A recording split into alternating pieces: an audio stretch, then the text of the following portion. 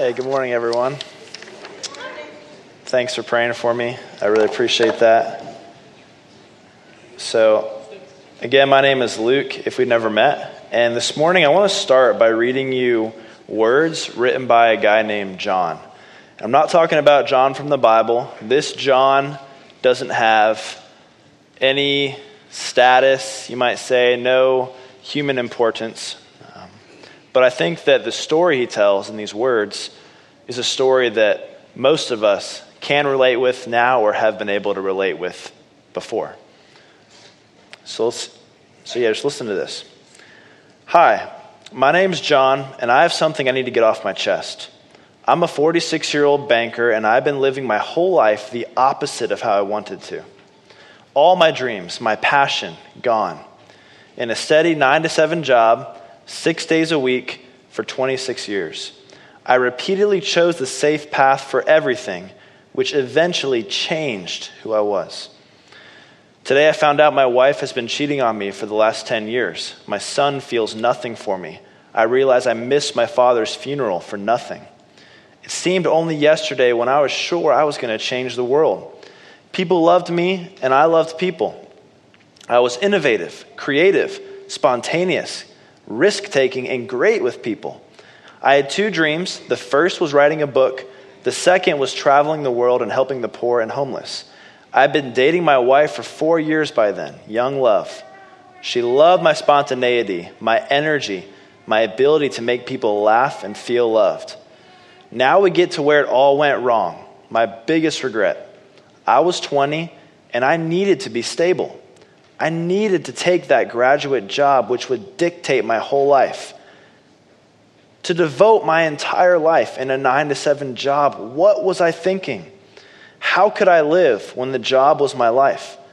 After coming home, I would eat dinner, prepare my work for the following day, go to bed at 10 p.m., and wake up at 6 a.m. the following day, only to do it all over again. God, I can't remember the last time I've been intimate with my wife. Who am I? What happened to me? I didn't even ask for a divorce or yell at her or cry. I felt nothing. Now I can feel a tear as I write this, but not because my wife has been cheating on me, but because I am now realizing I have been dying on the inside. 26 years of living my life opposite of how I wanted to. Can you imagine having the realization the last 26 years have been a waste? Maybe some of you have had that realization at some point in your life, and you've had to work through that. John's only 46, and he still has 25 more years in the workforce, maybe 40 more to live. His life's not over. But the point is, John realized what the person I have always wanted to be and the person I wish I was is not the person that I've been. And it's not the person that I am. You see, the thing about this story is that John wasn't forced to do any of the things he did. He chose his path. He made the decisions that shaped his life. And those decisions, those choices, came out of the things that he believed. He didn't even know he believed it, but he did. He believed that the most important thing in life is to make money and advance your career. And because of that, he realized that he lost everything and wasted all that time. There are beliefs that all of us have, individually, beliefs that our families have. There are beliefs that shape our very lives, that guide all of our decisions, that inform our choices. And a lot of times the scary thing is that the things that we believe that are negatively affecting us the most, we're not even aware of. So the question I want all of you to think about as we start this morning is, what are the beliefs that are currently shaping your life?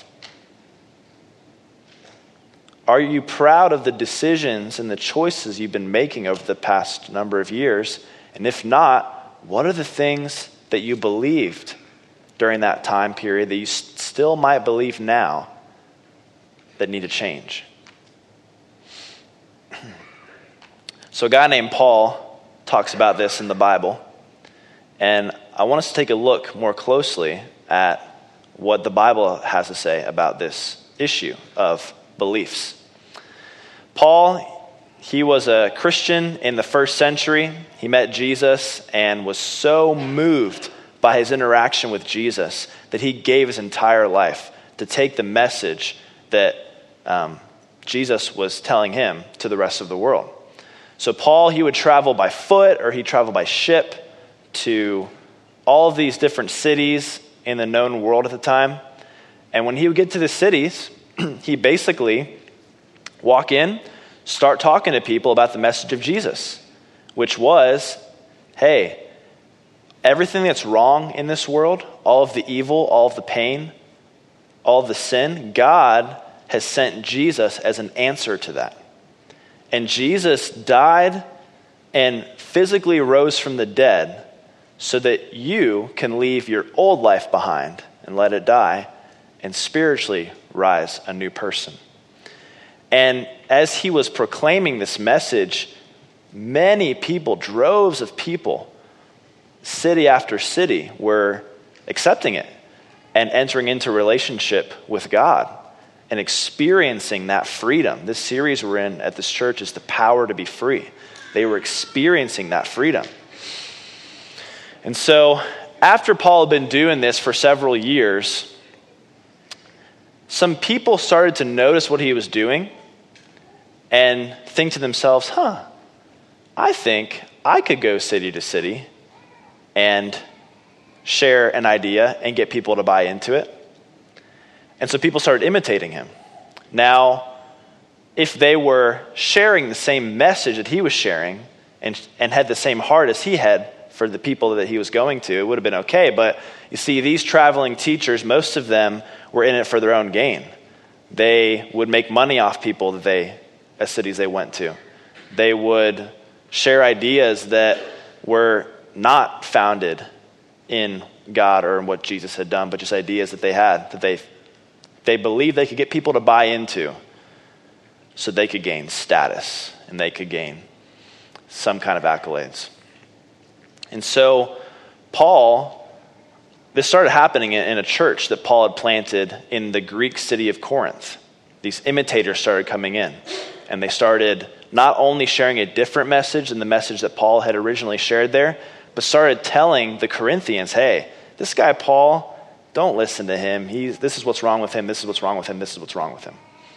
And so Paul writes a letter to this church kind of warning them of what's going on and sharing with them how to get free from those wrong beliefs that were being sowed into their church by these traveling teachers. Paul calls these wrong beliefs strongholds. Strongholds. Before we go any further, I just want to give you all a quick definition of what a stronghold is. A stronghold is a set of untrue beliefs, convictions that direct a person's actions and decisions. I put convictions in parentheses because it's not just like, oh, I believe grass is green, and then a stronghold would be, I believe grass is blue. It's not like surface level stuff like that. It's like those deeply held beliefs that you have. It's those beliefs that if you start talking about them, you can experience emotions start to come. You start experiencing emotions, be them positive or negative. It's those convictions that you have. And they're a stronghold when that conviction or that belief that you have is not true. And so strongholds negatively affect us because a lie is directing how we make decisions and how we choose things. So, in John's story, there's a number of ways you could word what his stronghold was. One way you might say it is that John believed, if I don't make money and advance my career, I'm a failure. There's nothing wrong with making money.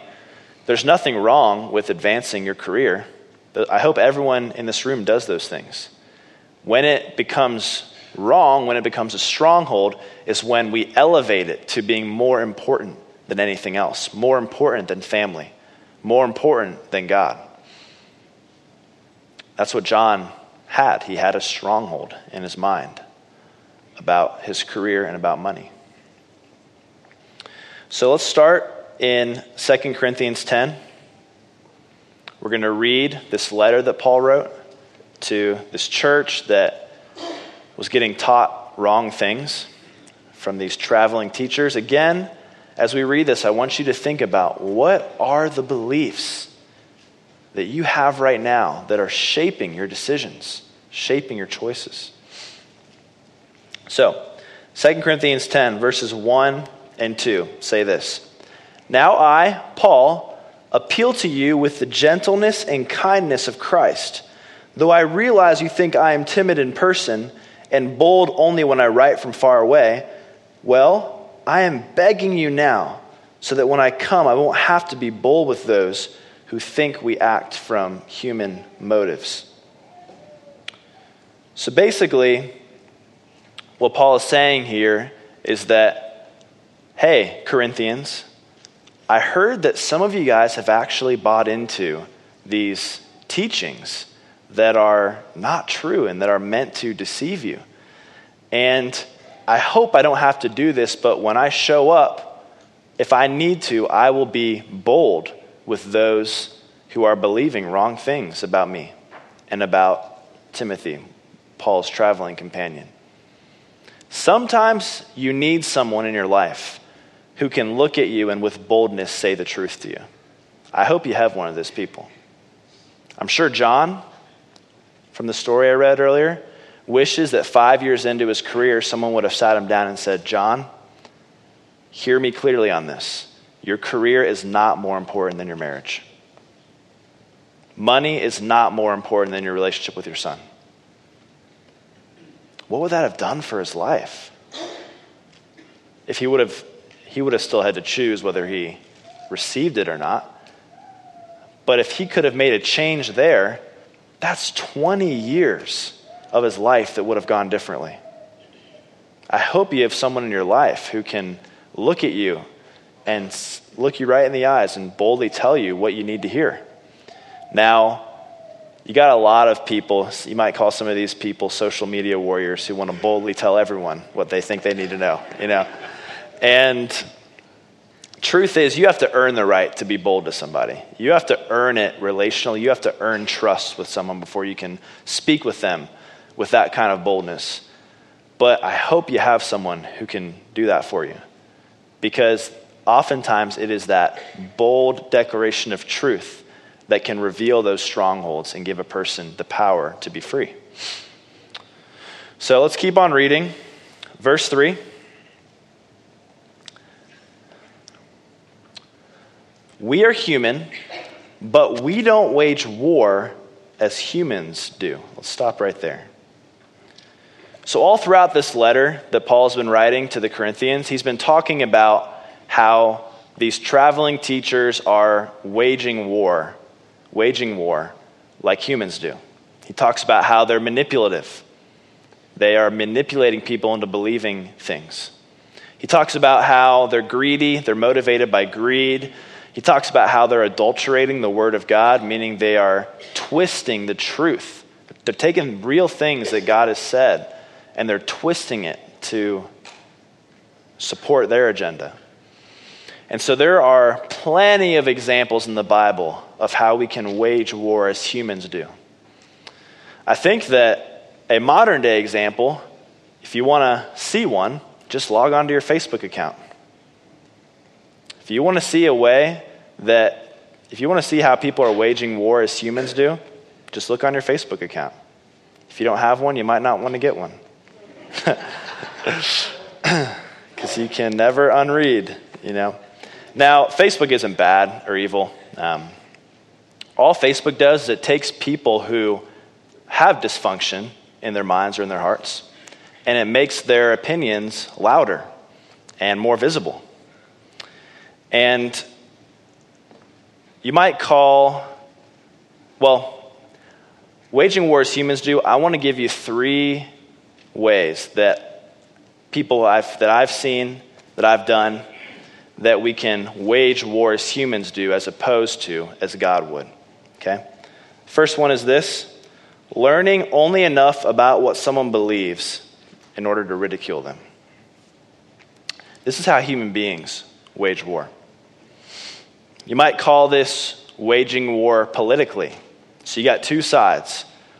Each are so deeply entrenched in what they believe that all they do is hear the other person out just long enough so they can get ammunition to attack whatever it is they believe and to support whatever it is the person believes.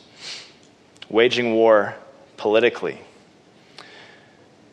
People that engage in this kind of dialogue, they don't understand that the goal of communication isn't agreement. Oftentimes we think it is. We think that, I'm going to go talk to that person because I want to get them to agree with me. And then it'll be a win. No, the goal of communication isn't agreement. The goal of communication is understanding. Think about it. Have you ever been in an argument with someone? Maybe it's your spouse, maybe it's someone else. And you want to do one thing, and they want to do another thing. And it starts to get heated. You're like, no, we need to do this because of blah, blah, blah, and blah. They're like, no. That's we need to do this because of this, this, and this. And it's elevating, and tensions are elevating and elevating. And finally, someone out of frustration goes, fine, let's just do it your way. Then the other person's like, well, wait a minute. No. We're going to do it your way, actually. You're not going to be the one who wins this. I'm going to be the one who wins this. And then they argue about each other's viewpoint for a couple of minutes. And then you switch back. And then you switch again. You switch back. Why is that happening? It's because we don't just want someone to agree with us when we're communicating with them. We want them to understand us. And so if I only cared about agreement when if I'm arguing with someone and we get to that point where they're like, fine, let's just do it your way, I'd be like, okay, I feel perfectly at peace now. But that's never the case, right? So the goal of communication is understanding. But when all we do is learn enough about what someone believes just so that we can show them they're wrong, there is no part of us that is trying to understand them. And I know maybe not everyone in here has got a Facebook account, but I know a lot of people probably do. And I just want to take a second to say this. Ask yourself the question, could you sit down with someone who's got a different viewpoint than you, maybe a different political viewpoint, maybe a different theological viewpoint? Could you sit down with them for a half hour and just listen to them and ask them questions about what they believe and make it your goal to understand them without ever sharing what you believe or pointing out the flaw in what you think they believe? If the answer is no, I don't think I could do that, then you're waging war as humans do. You're not, no matter what the idea is that you are protecting or defending, you're not waging war how God wants you to, or how God would. And if you say, well, I think I could do that, when was the last time you did do that? And I think that could be a challenge for all of us, that the way that God wages war isn't by tearing down the other person, it's by understanding them. And powerful things happen when people feel understood. There's a proverb that says, kind words spoken to someone is like putting coals of fire on their heads.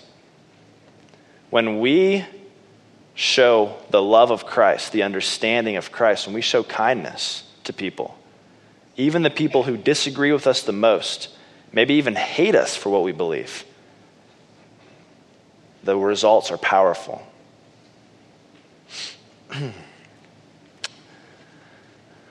If you think back to the Crusades, most of you probably remember them from history class.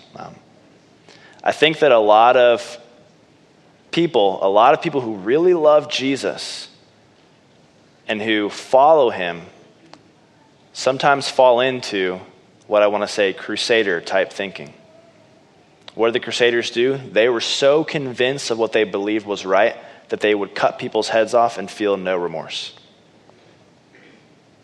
And I think a lot of times, maybe not physically, hopefully not physically. If so, this is a This is a freedom conference, so we can pray for you in the back room. But hopefully not physically, but I think sometimes we cut people's heads off emotionally in the sake of defending what we think is right. And the ends don't justify the means. Even if we are right about what we believe, if the way that we are presenting it is cutting people's heads off, then it's wrong. It's not how Jesus would do it. And so, in all of our social media posts, whatever we post, whatever we share, the question I want to ask you is, the viewpoint you're ridiculing is a honest expression of what it actually believes, evident in your post, even if it's wrong, is an accurate expression of it, evident in your post. And if not, then what you're posting is only going to add fuel to the fire. It's not going to bring about understanding, and it's not waging war how God wants you to wage war. Second way that we can wage war as humans do, turning off your love for a person because of fill in the blank. And now you might be thinking, well, if you knew what this person said, or if you knew what this person did, then you would feel the same way. Yeah, maybe I'd feel the same emotions. Maybe everyone in here would feel the same emotions. Maybe even Jesus felt the same emotions. But he never turned his love off for anybody.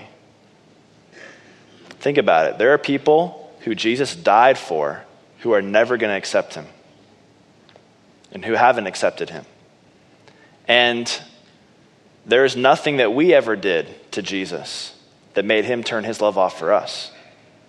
And so in the same way, if we're saying that he lives in us, for those of us who have crossed that line and accepted Jesus as our Lord and Savior, if we say that he lives in us, then no matter what, we got to keep our love on for other people. Can't wage war like that. Third one, I'm not going to talk too much about it, but the third way would be using shame and fear to coerce someone into doing what you want them to do. There is no fear in love, is what the Bible says. And so if we're inciting fear in somebody, even if that fear is preventing them from doing something dumb, it still is not the way that God would do it. Okay. So Paul says we don't wage war as humans do. And then in verse 4, he finishes his thought. Let's read that. For the weapons of our warfare are not of the flesh, but have divine power to destroy strongholds. Paul's basically saying here, we rely on the divine power of God to destroy strongholds. Remember, strongholds are wrong ways of thinking that direct our actions and our behavior. We rely on God's power. God's power is supernatural. And so what this begins to tell us, and is supported by other places in Scripture, is that when we're dealing with strongholds, oftentimes we're not battling against just a person's thoughts, but we're battling against demonic forces. We're battling against demons. You see, there's a spiritual world and there's a physical world in our reality. We can only see the physical world, but there's a spiritual world that has got dramatic effect and has a huge impact on the physical world. Think about Hurricane Irma. Can you see with your eyes the winds of Hurricane Irma? You can see the effects that the winds are having. You can see trees bowing over. You can see debris flying and rain going sideways instead of straight down, but you can't actually see the winds of the hurricane. In the same way, the spiritual world, even though we can't see it, it has dramatic impact on the physical world. And we can learn to recognize those effects. We can learn to see and discern those effects when they happen. And so in this spiritual world, you've got evil forces and you have good forces. You have God and his angels and you have demons. And so when we're dealing with strongholds, you can't see them, but oftentimes it's not just a person's thought. there is demonic influence there. Now, I know that when I say demonic influence, a lot of us get like movies in our heads, right? We think of The Exorcist or whatever, and it can be freaky. One thing I want to clarify about demonic influence is that it is just that. It's influence. The word that we read in the Bible oftentimes is demon-possessed, and that word partly describes what's going on, but in case you didn't know, the Bible wasn't written in English. It was written in another language, Greek. And when translators read the Greek text and came up with English words for it, sometimes the words didn't quite translate well. And if you really look at the Greek word for demon-possessed in English, a better way to say it is demonized, because possession implies ownership, but the word in the Greek language doesn't imply ownership, it just implies influence.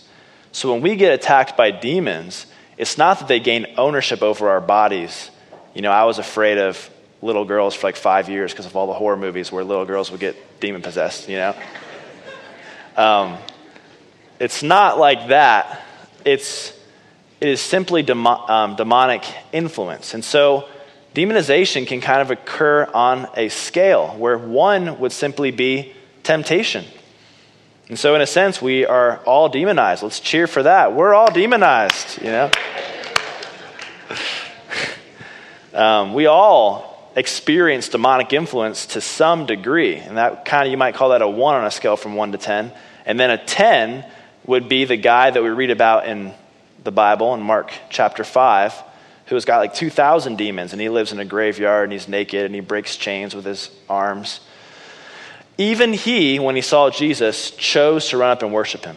And so that shows you that demonic possession, as in total ownership, you have no control, isn't actually the idea that the biblical authors are trying to communicate. And so strongholds, when we're dealing with strongholds, we're dealing with demonic influence a lot of times. You see, demons will use these strongholds to get deeper and deeper influence over us, to get a greater hold on us. And what's their agenda? Demons hate God, and they hate us. And so they're trying to keep us out of relationship with God and keep us from walking in the freedom that comes in knowing Christ and having Christ live in us. And so, let's read verse 4 one more time. Let's read verse 4 and 5. So, here we go. Verse 4. For the weapons of our warfare are not of the flesh, but have divine power to destroy strongholds. We destroy arguments and every lofty opinion raised against the knowledge of God, and we take every thought captive to obey Christ. So, one thing I want to say about strongholds now, I define them as untrue beliefs, but strongholds, they're not just untrue beliefs, they are lies that our enemy has spoken to us for the sake of keeping us in greater bondage. And so when we believe these things that aren't true, we are kind of like giving into a lie and giving into this influence the enemy wants to put around us. Also, the scripture we just read says that they are thoughts raised up against the knowledge of God. So strongholds actually are designed to prevent us from really knowing God. And not just knowing him intellectually, but knowing him as a friend. You know, a lot of people think that God loves them when they're good and is really disappointed and mad at them when they're bad. That is a stronghold in people's minds. And the enemy uses that to keep people constantly in shame. Strongholds are thoughts raised up against the knowledge of God. One thing we see from the scriptures is that strongholds, they often start as thoughts and then become opinions and then become arguments. I remember when I was 21, I kind of just started following Jesus a couple years earlier. And I really felt passionate about convincing people that didn't believe in God that God existed. and kind of convincing them with logic. And there's nothing wrong with doing that whatsoever. Apologetics is a great ministry. But for me, I actually had a stronghold that if I can't convince people that I'm right, then I can't feel secure about my own beliefs. And so I remember buying this book that was written by an atheist. He had been a pastor and a Christian. He had been in a ministry that does missions work called YWAM. And he starts the book with a chapter describing his deconversion, going from a pastor and a Christian to an atheist. And then the rest of the book are all of his arguments. And none of his arguments really fazed me at all. But reading his story really deeply impacted me. And I thought back then I was doing it so I could kind of like better understand the people I wanted to convince. You know, you ever heard you got to learn to think like your enemy? I don't know if I totally agree with that, because we need to know how our enemy thinks, but we got to be always thinking like Christ. Because when we start to think like the people who he's calling us to love and to reach, we are taking on really negative thinking patterns a lot of times. And so anyways, I read the story, and I believe right in that moment, the enemy got a hold over my mind. And it was weird. I was reading my Bible every day, memorizing scripture, praying every day, leading a small group of high school guys, really from the outside, living my life for Jesus. But every single day from the moment I read that chapter, I would have these persistent, sharp, intellectual doubts of God's existence. And they started off just as thoughts. But then I started to hear in my mind, oh, you just think differently than other Christians because it's part of your call. And so I started to not only experience those doubts. I wonder if God really is real. Do I really believe this? Not just experience those doubts, but I started to justify them and have an opinion. No, this is just how I think, because other Christians, they can just believe without doubts, but it's part of my call to believe with doubts. And then I kept believing that, and pretty soon I started to have this argument where if someone was like, hey, I don't think that having constant doubts every single day, multiple times a day is good. Oh, well, no, you don't understand the call God has on my life. This is totally normal, and you just don't have this calling, and if you did, then you would say something different. And it wasn't until I went to a conference by a traveling kind of teacher and pastor and evangelist named Robbie Dawkins, who, he's funny, he's famous for miracles, him praying for people and then them being miraculously healed. But when I went to him, it wasn't any of that stuff that got me free from my doubts. It was him teaching, hey, some of you have started to believe lies that the enemy has spoken over your identity. And then God spoke to me and said, Luke, you have believed the lie that you just think differently than every other Christian. The truth is that you think like Jesus. And just having that understanding, the lies immediately dropped 80% in frequency. And then it was about 6 months after that they were totally gone. I had a stronghold in my mind that was demonically inspired and demonically sustained that God had to free me from. Now, in my case, it was simply hearing the truth and understanding the truth and realizing the lie I had believed that got me free or started my process of freedom. And for a lot of you in here, we all have strongholds. I have more that I'm not even aware of right now.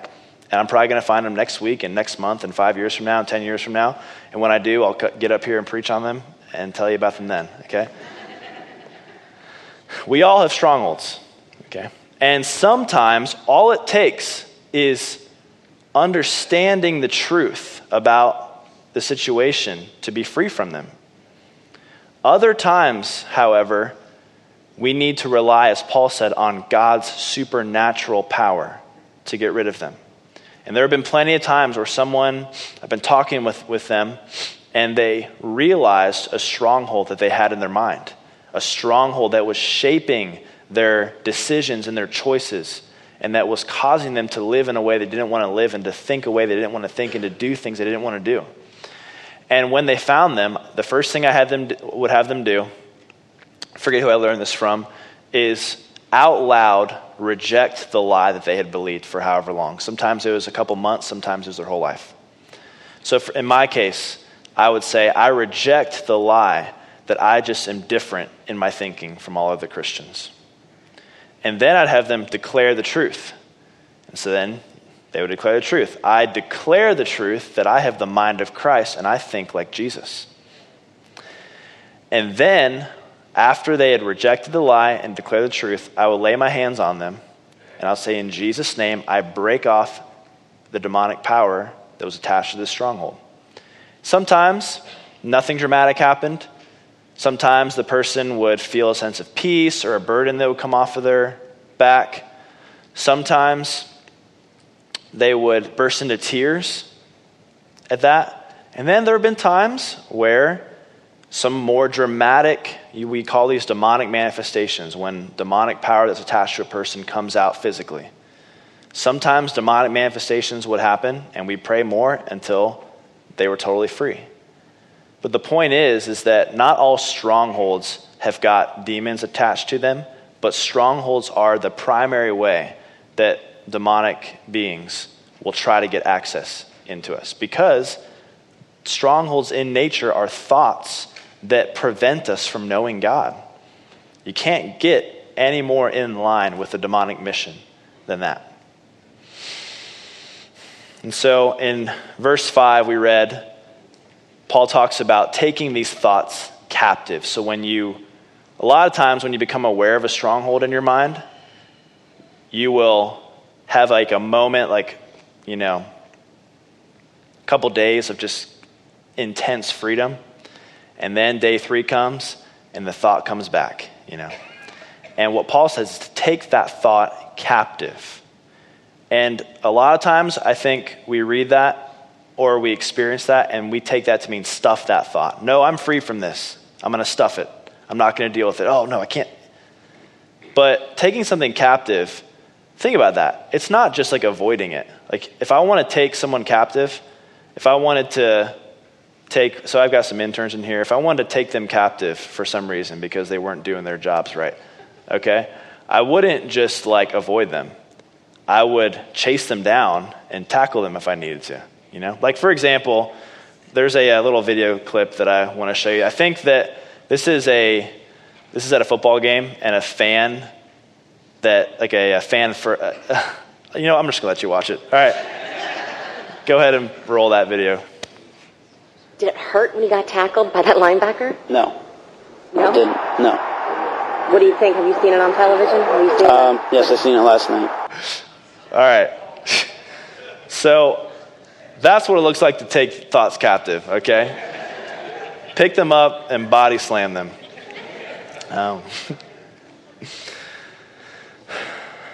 How do we know?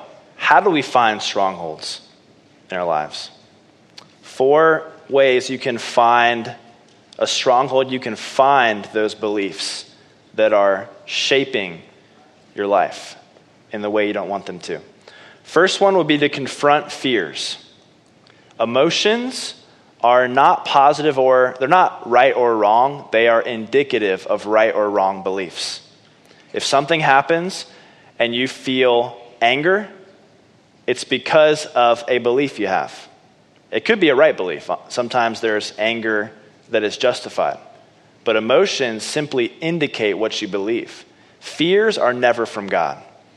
And so if you find something that you're afraid of, confront that fear. Ask yourself the question, why am I afraid of this? If there are any single people in the room, maybe some of you have had the fear before, I'm so afraid of what if I don't find someone? Well, ask yourself the question, why are you afraid of that?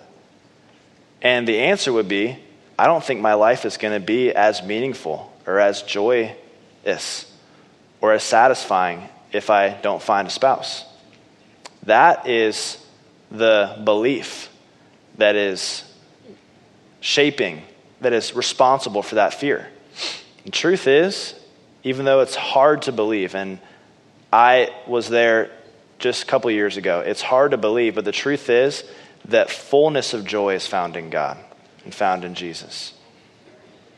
And even someone who never ends up in a relationship ever can live a perfectly satisfied, meaningful, joyful life, because the root of all of those things is not in people but in God. Second way you can find those strongholds is discipleship. Is there someone who sits down with you on a consistent basis? Could be one person, could be a couple people, could be a smaller group, but the point is there's someone who sits down with you and asks you questions about things you're going through consistently. Third, spend consistent time in the scriptures. This is like the preemptive way. A lot of times in reading the Bible, I'll discover strongholds in my mind before I'm even experiencing them. And then fourth, just talk to God about it. Sometimes I'll be experiencing fear and I won't be able to figure out why I'm afraid. I'll be like, God, can you just show me, why am I afraid of this? And he'll just speak to me. And I'll be able to, okay, I need to let go of that belief. That's not good for me.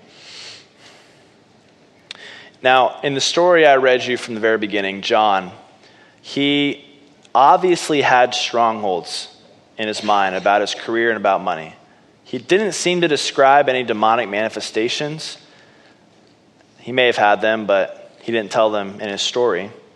But the point is, these strongholds are the enemy's number one way to keep us out of our destiny and out of relationship with God. C.S. Lewis, great quote from a book he wrote called The Screwtape Letters. The safest road to hell is the gradual one, the gentle slope, soft underfoot, without sudden turnings, without milestones, without signposts. Don't wake up 26 years from now and realize that a belief that you could have dealt with now kept you from living the life that you wanted to live. Truth is that if we keep on thinking the same way that we've always thought, we're going to keep on doing the same things we've always done. And so I just encourage all of us to continue that process of finding out what are the things in my life that I believe that are not letting me live out who I know I really am. I hope you find those beliefs that are shaping your life in a negative way, and you rid yourself of those by the power of God, and you find those beliefs in your life that are letting you live out who you were called to be, who you were made to be, and you hold tightly to those. Ushers, I'm going to invite you forward. We're going to move into the worship part of our service. If you were on the most left, someone said a couple weeks ago, the most left-turn side of your row. The most left side of your row, if you want to reach down, there's a basket right there. If you could pick it up and pass it, that would be awesome.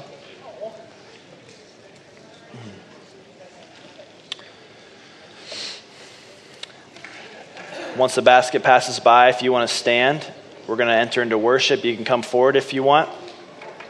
And let's just take some time worshiping God.